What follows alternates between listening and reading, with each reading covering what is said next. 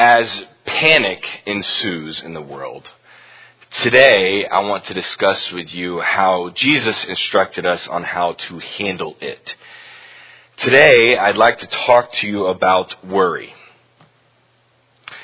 What is one thing in your life that causes you to worry? Now, when you worry, what are you forgetting? What are you forgetting? These two questions have been rolling around in my mind all week as I have been studying and unpacking Matthew chapter 6. So if you have your Bible, I encourage you to go to Matthew chapter 6. And today in Matthew chapter 6, verses 25 through 34, Jesus specifically addresses the issue of worry. If you have your Bible, I'm using the New American Standard Version, and I will invite you to read along with me as I begin in verse 25. Jesus says this, "For this reason I, Jesus, say to you, do not be worried about your life, as to what you will eat, as to what you will drink, or for your body, as to what you will put on. Is not life more than food, and the body more than clothing? Just look outside your window. Look at the birds of the air. They do not sow, nor do they reap, nor do they gather into barns, and yet your heavenly Father feeds them. Are you not worth much more than they?" Verse 27, "And who of you, by being worried, can add one single hour to his life? And why are you worried about clothing? Observe how the lilies of the field grow. They do not toil, nor do they spin. Yet I say to you that not even Solomon in all of his glory clothed himself like one of these. But if God so clothes the grass of the field, which is alive today and tomorrow is thrown into the furnace, will he not much more clothe you, you of little faith? Do not worry then, saying, what will we eat, or what will we drink, or what will we wear for clothing?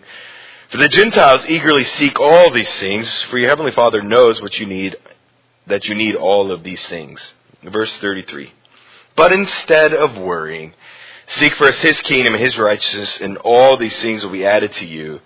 So do not worry about tomorrow, for tomorrow will worry about itself. Today has enough trouble of its own." Amen. What is one thing that you worry about? I want you to picture it in your mind. What is one thing in your life right now that causes you to be fearful? Now, as a Christian, as a believer in Jesus Christ, when we worry about something, what are we forgetting? Just look around you. We live in a time of panic, of just madness and craziness. It's crazy out there. Perhaps it has never been clearer for our need of a Savior, and perhaps the depravity of man has never been more evident. Just turn on the news. This week on Tuesday, I just happened to look at some news website, and the top 7 articles all had headlines regarding the coronavirus. So I thought I might share them with you and make you fearful and anxious maybe. Okay. But the top 7 headlines of this news website, the headlines read as this. Article number 1. Coronavirus forces painful choices for medical staff. Article number 2. Can you catch the coronavirus from a delivery from Amazon? Number 3. Coronavirus pandemic divides U.S. into 2 halves. Number 4. Virus puts U.S. intelligence in uncharted territories. Article number 5 is on Rand Paul. Why I did not quarantine after getting tested. Number 6. A governor unimpressed after a partygoer gets virus. And article number 7 is Italian woman living in an area badly impacted by coronavirus admits. But it gets weirder. Humanity simply just gets weirder, and the depravity of man is even brighter. This week I saw one college student on the news while he was on spring break say pridefully that if he gets the coronavirus, he gets the coronavirus. That won't stop him from partying. I also saw that people, this is not funny actually, I saw people coughing on grocery store supplies, spreading coronavirus, and I think he got arrested. The government, oh by the way, the depravity of man is clearly seen in the government because the government still can't get along, and we are now $25 trillion in debt. And oh, by the way, there still is no more toilet paper. What has the world come to in America? And all of this chaos in the world, all of this uncertainty leads people to worry. It leads to fear and anxiety, and Christians are not immune. You, wherever you are, however you may be viewing this video, right now, what worries you? Now, you may not be fearful of the coronavirus, but I guarantee that there is something in your life that is causing you great anxiety. Maybe you worry about your spouse. Maybe you worry about your children. Maybe you worry about money. Maybe you have anxiety every time you go to the mailbox, fearful of an unexpected bill to arrive. Maybe you worry about what other people think. Maybe you worry about school. What do you worry about? But really the key question is the second one. When we worry as Christians, what are we forgetting? Today in Matthew chapter 6, Jesus reminds his disciples of what they are forgetting when they worry. He reminds them that there is someone in the universe that loves them, that is sovereign over the entire universe, and Jesus takes something so simple, something so mundane, and he uses it to prove to you and to me for all times that somebody who is sovereign over the universe loves us and cares for us, and he proves it, his love and his care, through the birds of the air and the lilies of the field. So if you have a Bible, I encourage you to open once again to Matthew chapter 6, and today we will unpack verses 25 through 34. Now, before we enter any text of the Scripture, I had a mentor say to me one time that any text taken out of context is a pretext for heresy.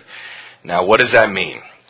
What he means is basically that in order to really understand, in order to interpret any text of the Scripture properly, we must be mindful of the context of that passage.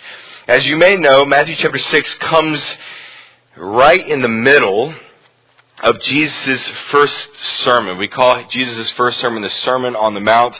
Jesus' first sermon comes in Matthew chapter 5, and it goes until the end of Matthew chapter 7.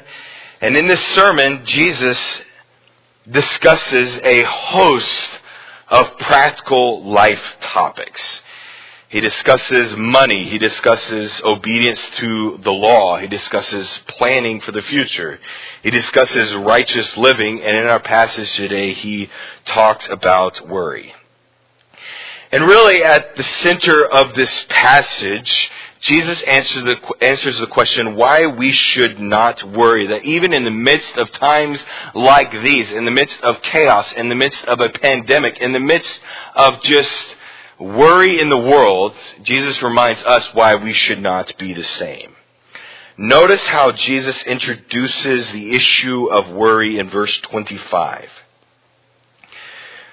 For this reason, I, Jesus, say to you disciples and to us today, do not be worried about your life as to what you will eat or what you will drink, nor for your body as to what you will put on. Is not life more than those things? Isn't it more than food? Isn't it more than the clothing on your body?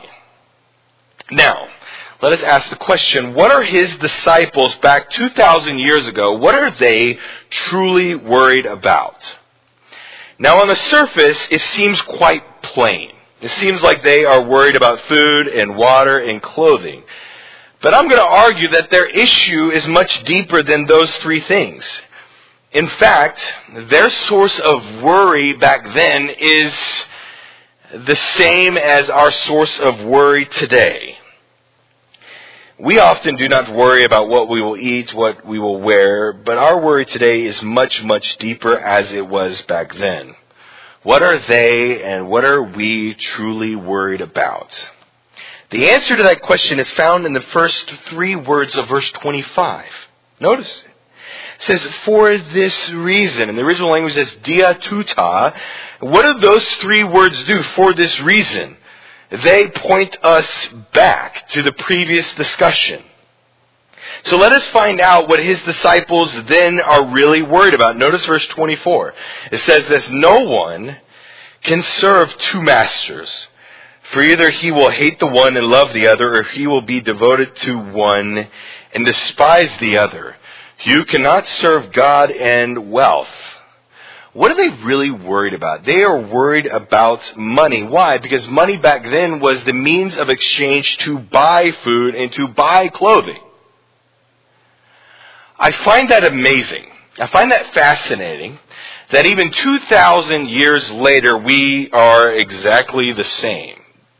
The human condition has not changed one bit.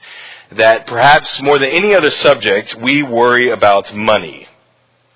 In fact, the number one reason people get divorced in America is because of money. I find it amazing that nothing really has changed. If you have money in the stock market right now, what is your temperament? I imagine you are worried. If you have money in your bank account, you probably feel a little bit worried. If you have money sitting underneath your mattress, I imagine you are worried that somebody will take it. Well, as I saw this correlation for this reason, as I saw this, I was just stunned at how little mankind really has changed in the last 2,000 years. But catch what I'm about to say to you. That if they needed a Savior then, and nothing has changed, then we need a Savior today because nothing has changed with mankind. We are basically the same. We may look prettier, we may look wealthier, but we're just simply putting lipstick on a pig. We look better, but it doesn't erase all the messiness.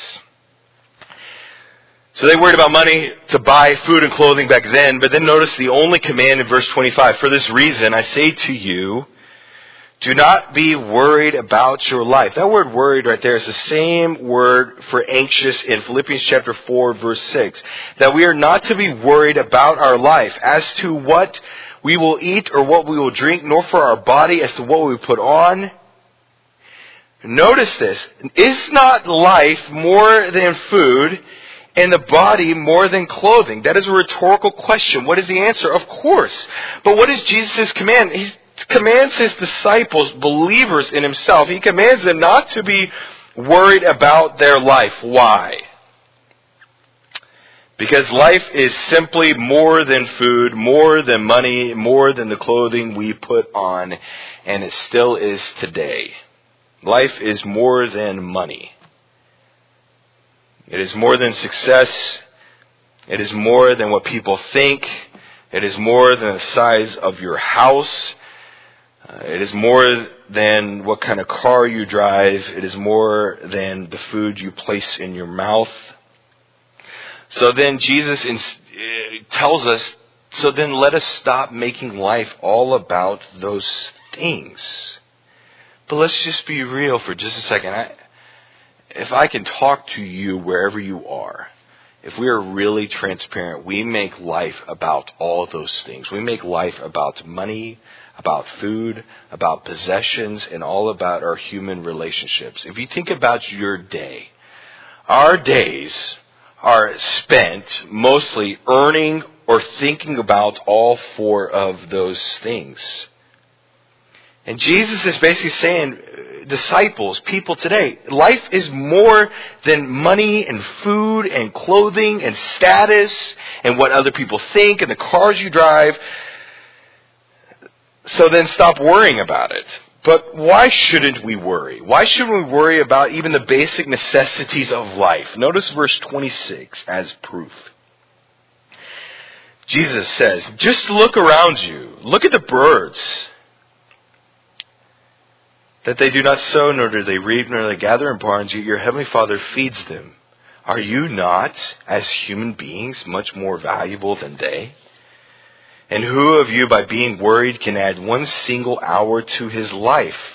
And why are you worried then about clothing? Observe the lilies of the field, how they grow, that they do not toil, that they do not spin. Yet I say to them that not even Solomon in all of his glory clothed himself like one of these. But if God so clothes the lowly grass of the field, which is alive today and vanishes tomorrow and is thrown into the furnace, will he not much more clothe you, you of little faith? Why should we not worry? Why should we not worry about money, about food, about possessions?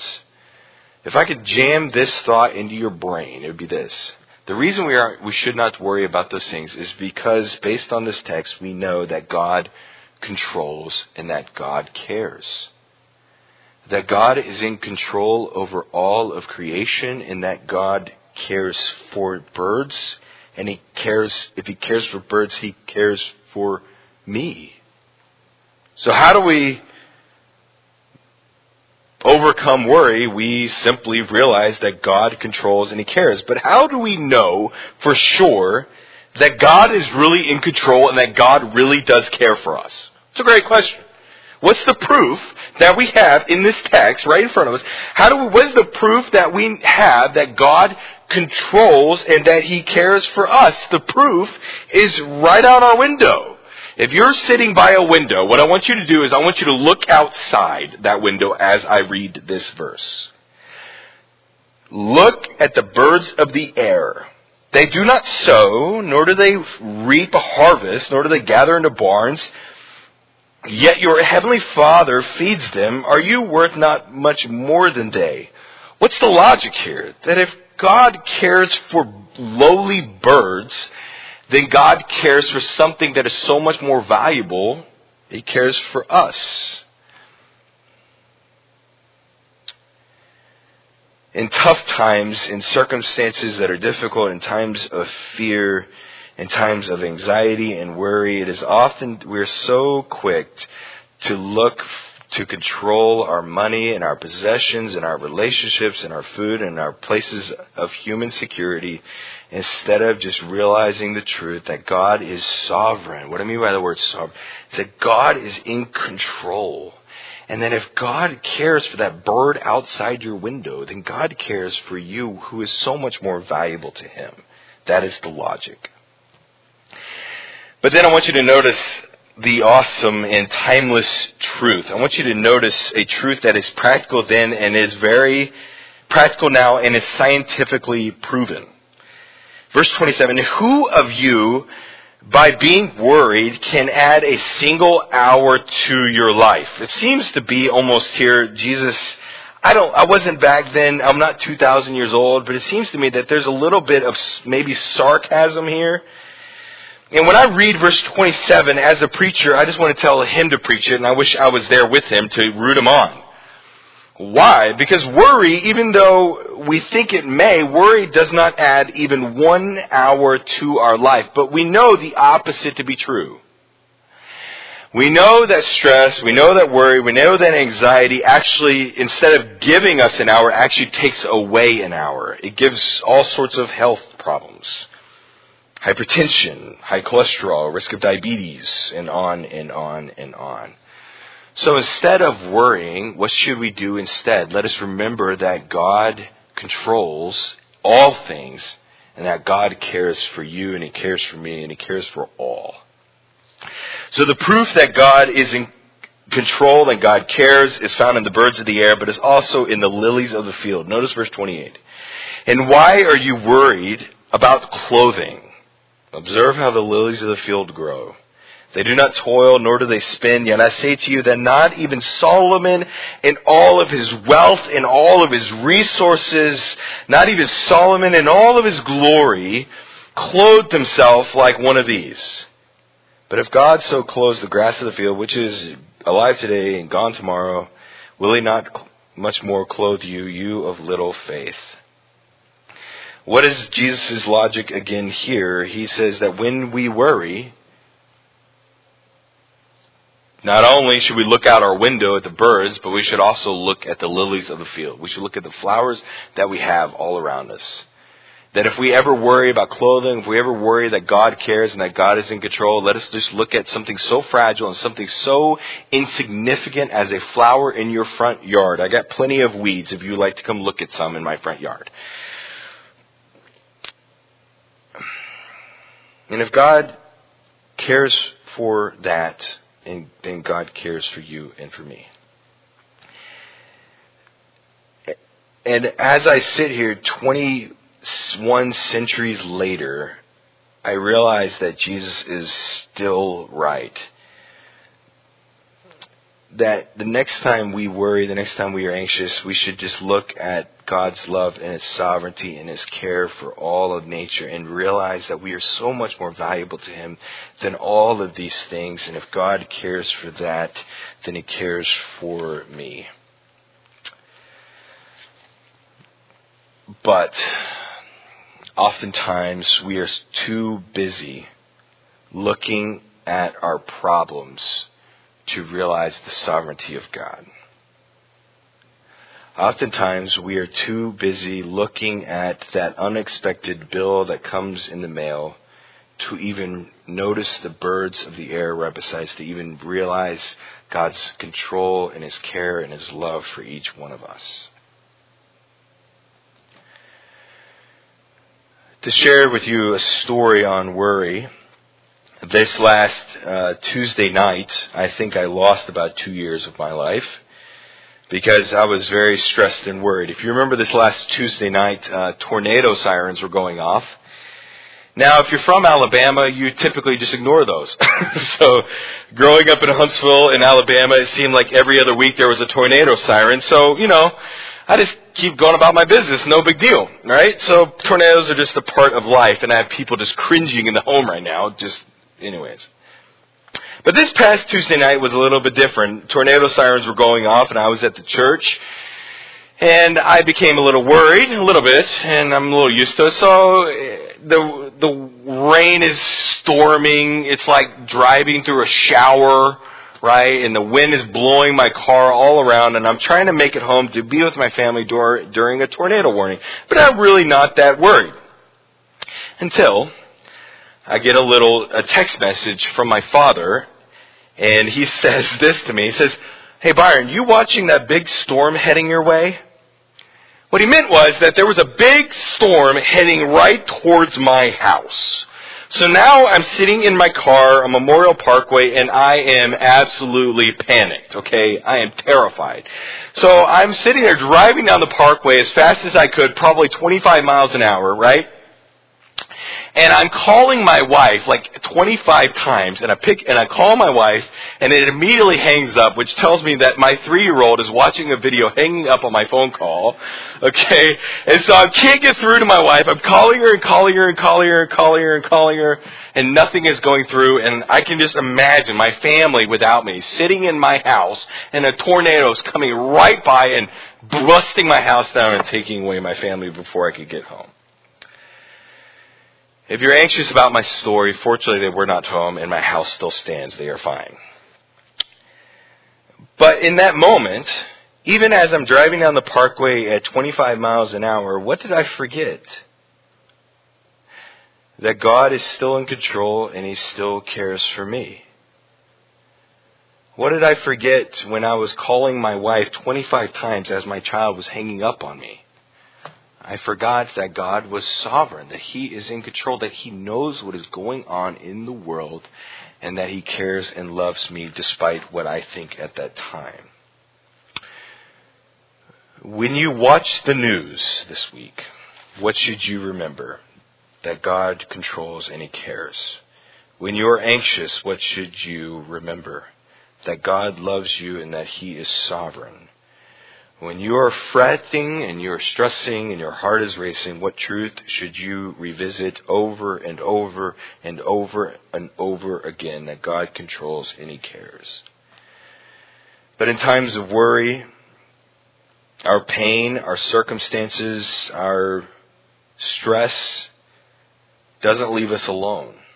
It screams into our ears the lies of the world, the lies of our enemy, and those lies basically are something like this: that you are alone, that God really doesn't care about you, that God isn't really sovereign, that God hates you because you're a sinner and maybe in the world's eyes a failure or whatever reason. But that is far from the truth. What we know in the Scripture to be is that God calls us His greatest creation, that as Christians, that we are called children of God, that we're co-heirs with Christ. And as we read the Scripture over and over again, from Old Testament to New Testament, from cover to cover, we see one basic theme, that God loves us, that He values us, that He cares for us, and that God is working out the events of history for His glory and for our good. So the next time that you worry, remember that despite what the world says, despite what your conscience says, despite what the news says, remember that God is sovereign and that He loves you. But then notice Jesus' summary statement in verse 31. So then do not worry, saying, what will we eat, or what will we drink, or what will we wear? For the Gentiles eagerly seek all these things, for your heavenly Father knows that you need all of these things. What is Jesus saying here in verse 32? Verse 31, he's basically saying, just calm down, trust me. And then he's saying, trust me, and don't be like the Gentiles. The word Gentile here is basically, I interpret on the surface to mean anybody who is a non-Jew. But in our culture today, I really feel like this word means any non-believer. That non-believers have no hope. They seek money, they seek food, they seek possessions, they seek all the things that the world worries about. And Jesus is basically saying, just remember that as a Christian, that you are valuable, that you are a child of God, and that God is in control. Why are we to worry? Because God controls and He cares. And if you ever doubt that, then just look out your window. Look at the birds and look at the lilies. So instead of worrying, what should we replace that void with? If we take this idea of worry out of our mind and we set it aside, then what do we put there in its place? Notice verse 33. Instead, seek first His kingdom and His righteousness, and all these things will be added to you. Why aren't we to worry? Because God controls and He cares. So let us refocus on righteous things. Anxiety only leads to a loss of life. Worry steers us away from a righteous life. I hesitate to say what I'm about to say, but I'm going to say it anyways because I like stepping on toes. That's what my job is, right? And I would imagine I'm going to lose maybe some friends over with what I'm about to say. I have never met a truly godly person who worries all the time. I have never met a pillar of righteousness who is a worry-wart. I have never met someone who I would consider just who constantly is worried about life. Why is that? It's because being a righteous person and a worry-wart is impossible. That these two are mutually exclusive. They are two polar forces pushing against each other. That's basically what he says. Instead of being like the Gentiles, what should we do instead? But instead, seek first His kingdom and His righteousness, and all these things will be added to you. Now, if I make you mad at that statement that I've never seen a righteous person who worries all the time, if you're mad about that, then just don't shoot the messenger. That's just what I see in verse 32 and verse 33. Because as I see the text here, that someone who is truly seeking the kingdom of God, someone who is trying to live a righteous life, that person, yes, they will worry. Yes, they will struggle at times with stress. Yes, they will be anxious. But that person who is trying to live a righteous life will remind themselves over and over again, instead of being focused solely upon their pain and on their tragedies and on their circumstances, they will remind themselves that God is in control and I should seek to become like Him. When circumstances come your way, when uncertainty comes into your life, we will worry. We are broken and sinful human beings. We will struggle not to be stressed and not to be anxious. But I would hope that you would remember verse 33, that you would remember God and that you would replace that with seeking righteousness and godliness and truth. It's like that tornado Tuesday night. I became very worried. As I've already mentioned, I was worried sick. My heart was beating out of its chest as I was driving blind through the rain and through the wind. And then I arrived and I saw my family safe and sound. And then I basically had to sit there because I knew I was going to preach this sermon 4 days later. So I had to sit there and say, okay, it's time to refocus now. It's time to, instead of worrying about all the details of life, let us refocus on righteous living. We all worry at times. We all fret over the coronavirus, how it's spread to 500,000 people. We worry if we have money in the marketplace, as the stocks have lost probably 30% in the last 2 weeks. We worry when we go to the store specifically for toilet paper and it's still not there. We all worry at times, but what differentiates us from the world is that we have hope, that we have truth, and that we know the sovereign God, Jehovah, Yahweh, Elohim. That we know that the God that we serve and that we worship, that we're talking about now, is love, and He controls all things. That separates us from the world. So let us remember, life is more than worry. Let us remind ourselves continually that God is in control and He cares. And let us, in times of panic, let us refocus from worry to seeking righteousness and godliness and becoming more like Jesus Christ. And when we do this, when we set aside our panic and our uncertainty in place of trusting the Lord, when we do this, then verse 34 becomes our reality. Verse 34, so do not worry about tomorrow, for tomorrow will worry about itself. Today has enough trouble of its own. Verse 34 becomes our reality when we look out our window and see the birds of the air, that if God cares for them, He cares for me. Then when we look out our window, we see the lilies of the field, that if God controls their clothing, then God cares for our needs. And if you ever doubt God's love, then just look around you. But I'm going to take that a step further here in just a moment. Here in just a couple of minutes, I'm going to remind you of Scripture, what the Bible says about God and His love and His care for each one of us. But before I get there, allow me to just revisit my questions from the beginning. Question number 1 is, what do you worry about? Some of us probably have a host of things, right? Some of us probably have a reminder list of all the things that we need to get done that we fret about. But as we see here, as we see in this text, that life is more than that. Life is more than possessions and money and food. Life is even more than just our small little world of human relationships and our health. And we know from this passage that worry robs us of joy. It robs us of our life. It does not add anything. And let's just be real. How many of you have ever known somebody who is a worry wart, if I said that correct? What's their life like? If you worry about everything in your life, what's your life going to be like? It's going to be frantic and miserable and terrifying. Question number 2, as a Christian, when we worry, what are we forgetting? Simple. We're forgetting that God is sovereign and that He loves. That's it.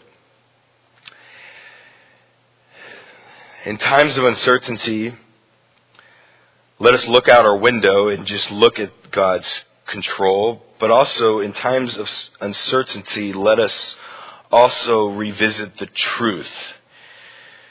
And the handle of truth that we should grab in times of fear is not a great sermon or a great church or a great preacher.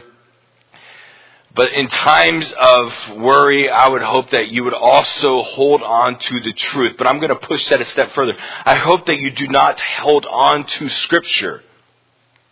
I hope that you would hold on to the God that the Scripture describes. I hope that you would use the Scripture to remind you of the truth of the sovereign God of the universe. Do not grab money, do not grab food, do not grab possessions in fear, but rather grab God. Why? Who does the Bible say that God is? First, it says that God is love. Allow me to read a passage to you. 1 John chapter 4, verse 8. The one who does not love does not know God, for God is love. By this, the love of God was made known to us, that God has sent His only begotten Son into the world so that we might live through Him. And this is love. Not that we loved God, but that He loved us and sent His Son to be the payment for our sin. Who else do we know that God is? Second, we know the Bible tells us that God has proven His love. Romans 5:8, but God proves, that God demonstrates, that God has revealed His love towards us, and that while we were yet sinners, Christ died for us. Third, the Bible tells me that God's love is absolutely inseparable. Romans chapter 8, verses 37 through 39. I'm going to back up. Actually, before I read that, I'm just going to read the whole passage. I did not have this scripted, but I find this whole section to just be awesome. Romans chapter 8, verse 31. What then shall we say to these things? If God is for us, who is against us? He who did not spare His own Son, but delivered Him up for us all, how will He not freely give us all things? Who will bring again a charge against God's elect? God is the one who justifies. Who is the one who condemns? Christ Jesus, He who died, yes, who rather was raised, who sits at the right hand of God. Who will separate us from the love of God? Will tribulation or distress or persecution or famine or nakedness or peril or sword? For just as it is written, for your sake we are being put to death all day long, for we are considered as sheep to be slaughtered. But in all these things we overwhelmingly conquer through Him who loved us. And this is where we hear about God's inseparable love. Verse 38. For I am convinced that neither death, nor life, nor angels, nor principalities, nor things present, nor things to come, nor powers, nor height, nor depth, nor any other created thing will be able to separate us from the love of God, which is in Christ Jesus our Lord. So we know that God is love. We know that God has loved. We know that God's love is inseparable.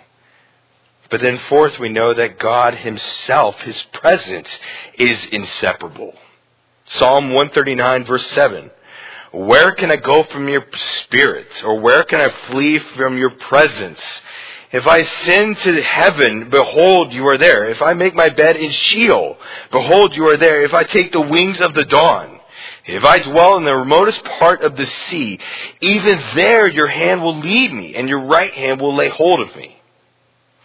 And fifth, the Bible tells us that the God we worship, that the God we serve, that the God who has inseparable, proven love, whose presence itself is inseparable. Fifth, we know that God is in control of all things. He is sovereign. Isaiah chapter 40, the whole passage is beautiful. But I'm just going to read verses 21 through 23. Do you not know? Have you not heard? Has it not been declared to you from the beginning? Have you not understood from the foundations of the earth that God sits above the circle of the earth, and its inhabitants are like grasshoppers, who stretches out the heavens like a curtain and spreads them out like a tent to dwell in? He it is who reduces powerful rulers to nothing and judges of the earth to meaningless. Our God is love. His love is inseparable, and His love is proven, and His presence is absolutely inseparable, and He is in control of all things. So as you sit there, whether you feel it or not, whether you believe it here or not, whether you trust it or not, whether the circumstances in your life say otherwise, whether the media says otherwise, whether your pain and your tragedy speak into your ears something different, the truth is that God cares for you. He loves you, and that He is in control. And if God would care for the sparrows and the birds, then God cares for you. And if God controls the clothing of the flowers of the field, then God controls the life that you lead. As I close, the truth is that God loves you, He cares for you, and He has proved it by dying for you. God controls all things, holds all things, created all things. So let us replace the lies of the world in times of uncertainty with the truth. So let us remember in the uncertainty that God controls and He cares, and let us in that same time replace worry with a refocus on becoming like Him. And when we do these things, verse 34 becomes our reality. So do not worry about tomorrow, for tomorrow will care for itself. Each day has enough trouble of its own. Many of what I've discussed, many of the details of which I have discussed, are somewhat reserved, I'll say it that way, for Christians. That as a Christian, we are children of God, we know that. But as a non-believer, God loves you, He cares for you, He provides for you, He died for you. If you do not know Jesus Christ as your Lord and Savior, then today is the best day of all that you can believe. Right where you are on Sunday morning, March 29th. If you do not know Jesus Christ as your Savior, then He presents to you the gospel, which is the good news that Jesus has died for your sin, He's died for your mistakes, and that He offers to you eternal life by believing in Him. You don't earn it. You don't earn your way to heaven. You can't. We are all imperfect. We cannot earn our presence into a perfect God. If you have never believed in Jesus Christ, then He offers to you the gift of salvation, that if you believe in Him, you will be saved. I'm going to close this in a time of prayer. Heavenly Father, we thank you for your word. It's so beautiful and it's practical. It's still so relevant, even 2,000 years later. It's amazing that we worry about the same things, that nothing has changed. Lord, today, right, whoever hears my voice, I would imagine they can relate to the disciples, that we worry about money and food and possessions and relationships, what people's opinions are. But Lord, even in those dark spaces, even in the midst of the tragedies and difficulties of life, that we remember that you love us, that we can trust you. And Lord, I pray that we would trust you, and that we would replace the fear of uncertainty with an eager pursuit of righteousness. That's my prayer. Lord, I just thank you for Calvary Bible Church. I thank you for their faithful supporting of just this church. And Lord, I thank you for all those that are watching. And I just pray that you would work in all of our lives here this morning. And I pray all these things in Jesus' name. Amen.